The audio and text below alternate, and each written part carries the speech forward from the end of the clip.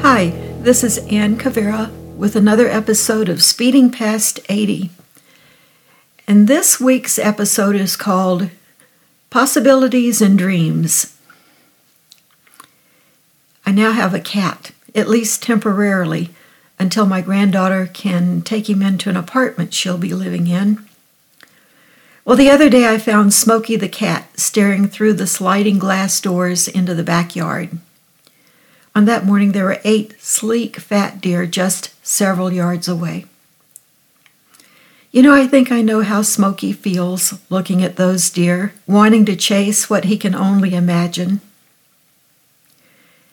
I think there are times when we all sit behind a glass wall that stands between where we are and where we think we want to go. That's where I am right now. When the door to an old life closes, we don't know what comes next. We stare into unfamiliar territory, wondering how to get from where we are to where we think we might need to be. There are those of us who look ahead and see danger, pitfalls, dark problems lurking behind trees, predators waiting to bounce. And then some of us see opportunities, new horizons. We imagine friends waiting, just hoping someone like us will come along. That's the difference between pessimist and optimist. I've always tried to be an optimist. I get really excited when any opportunity pops up. Sometimes I jump in with both feet. I expect the best and run ahead with little thought, only to discover pitfalls can be real. Problems still hide in the great unknown. I think wisdom must lie somewhere in the middle between being a gloomy pessimist and an overly enthusiastic optimist. Here's an example.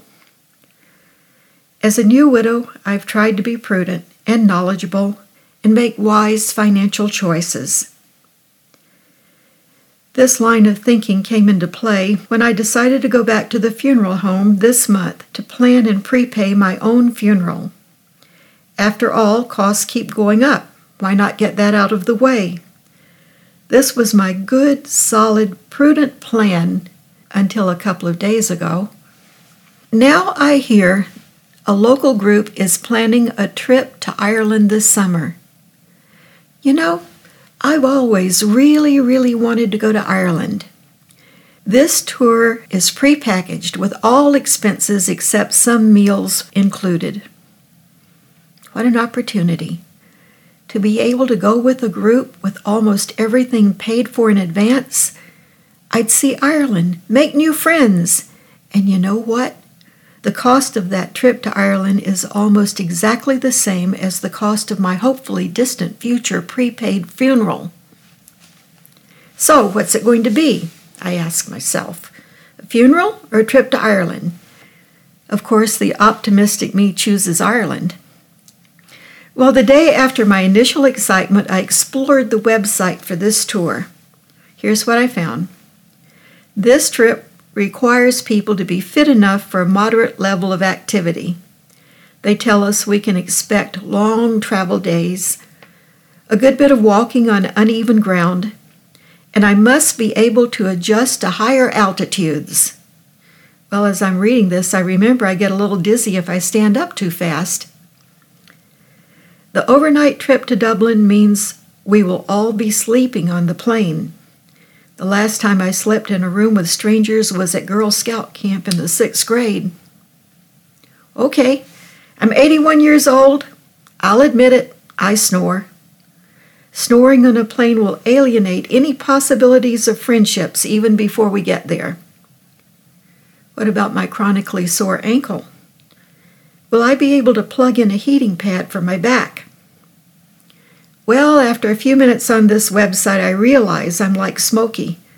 I'm sitting on the inside of the plate glass doors, mouth-watering, with no realistic hope of getting to the amazing vacation just on the other side. But here's a good thing about being an optimist. Optimists are willing to try more than one way to get to a goal. This morning, a friend sent me links to other sites for Irish tours. There's an outfit called Road Scholars, that's spelled R-O-A-D, Road Scholars. Road Scholars specializes in tours for senior citizens. I'm not ready to give up on a trip to Ireland, but I'm not ready to pay for my funeral either. For now, I'm going to take some time to sit here inside the plate glass doors with Smokey asleep on my lap. Both of us can dream about exciting opportunities just beyond our reach. This is Ann Cabrera. Thanks for joining me for Speeding Past 80.